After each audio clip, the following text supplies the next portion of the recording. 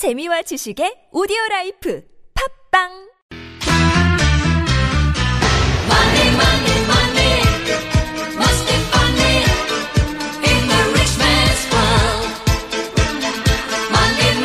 Are you on the road and out of pocket? Running out of cash as you fill up your tank? Well, turn your engines on and keep your wallet safe. Time for a money saver.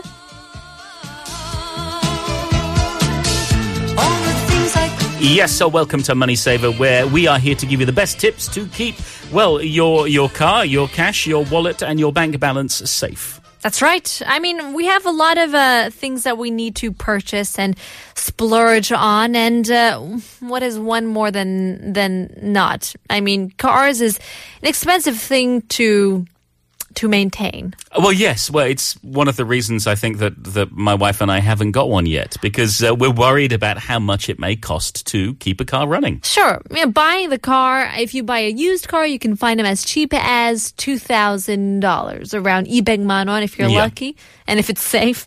But then maintaining them when it comes to fuel, insurance, and of course the air filters that you have to change every season and things like that. Even changing the oil, that can go up to every 5,000, every 8,000 if it's a new car, every 8,000 kilometers or 5,000 kilometers. So a relic of a bygone era. This guideline is often promoted by dealers or repair shops eager for business. So instead, read your owner's manual, actually, and follow the manufacturer's recommendation for oil change intervals. It's usually between 7,500 to 10,000 kilometers. And for some quality oils, you can just change it between 10,000 to even 15,000 kilometers instead. Okay, so you may actually be changing your oil 3 times as much as you need to. That's right. Well, and that costs a lot. They add up. Well, the other thing that adds up is premium fuel. Now, you may think that, your car deserves it, but you shouldn't really be paying the higher cost unless your owner's manual actually says that premium fuel is required. There are some luxury models of cars that really do require it because of their high-performance engines, but if it's just recommended, you can still buy regular, and that way you can save on a little bit more money. Rather than buying the premium, you can stick with regular old gasoline. That's right. Now let's talk about the air that we breathe.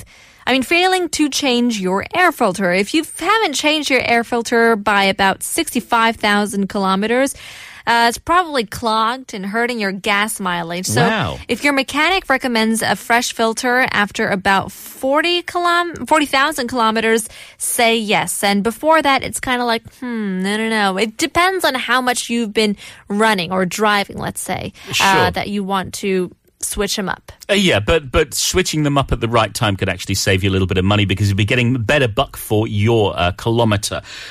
The one thing you do need to be careful about is that your mechanic might suggest some mileage-boosting additives or other devices. You'll see these on the big TV shows talking about cars. There are all sorts of extra things like magnets on the fuel lines that supposedly are going to help improve your car's mileage. However, most car mechanics agree that they haven't seen a good scientific study actually proving that any of this works. What? So do be very wary of all the big flashy adverts you might see on TV. Just because it's being sold to you, it doesn't mean it's actually good for your car. Okay. Coolant. Yes. I don't even know what a coolant is. Keeps you cool. Keeps your car cool. Exactly. I had to look it up. It's that liquid or gas that is used to remove heat for your car. So you want to change that as well. But mechanics and dealers will often say you need to have the engine coolant flushed out and replaced. But that's only true if you have plenty of miles on it. Once again, it has to do with your running miles or kilometers. The modern coolant, you'll know, it is because it's usually brown or light red. The color will tell you if it's pretty new.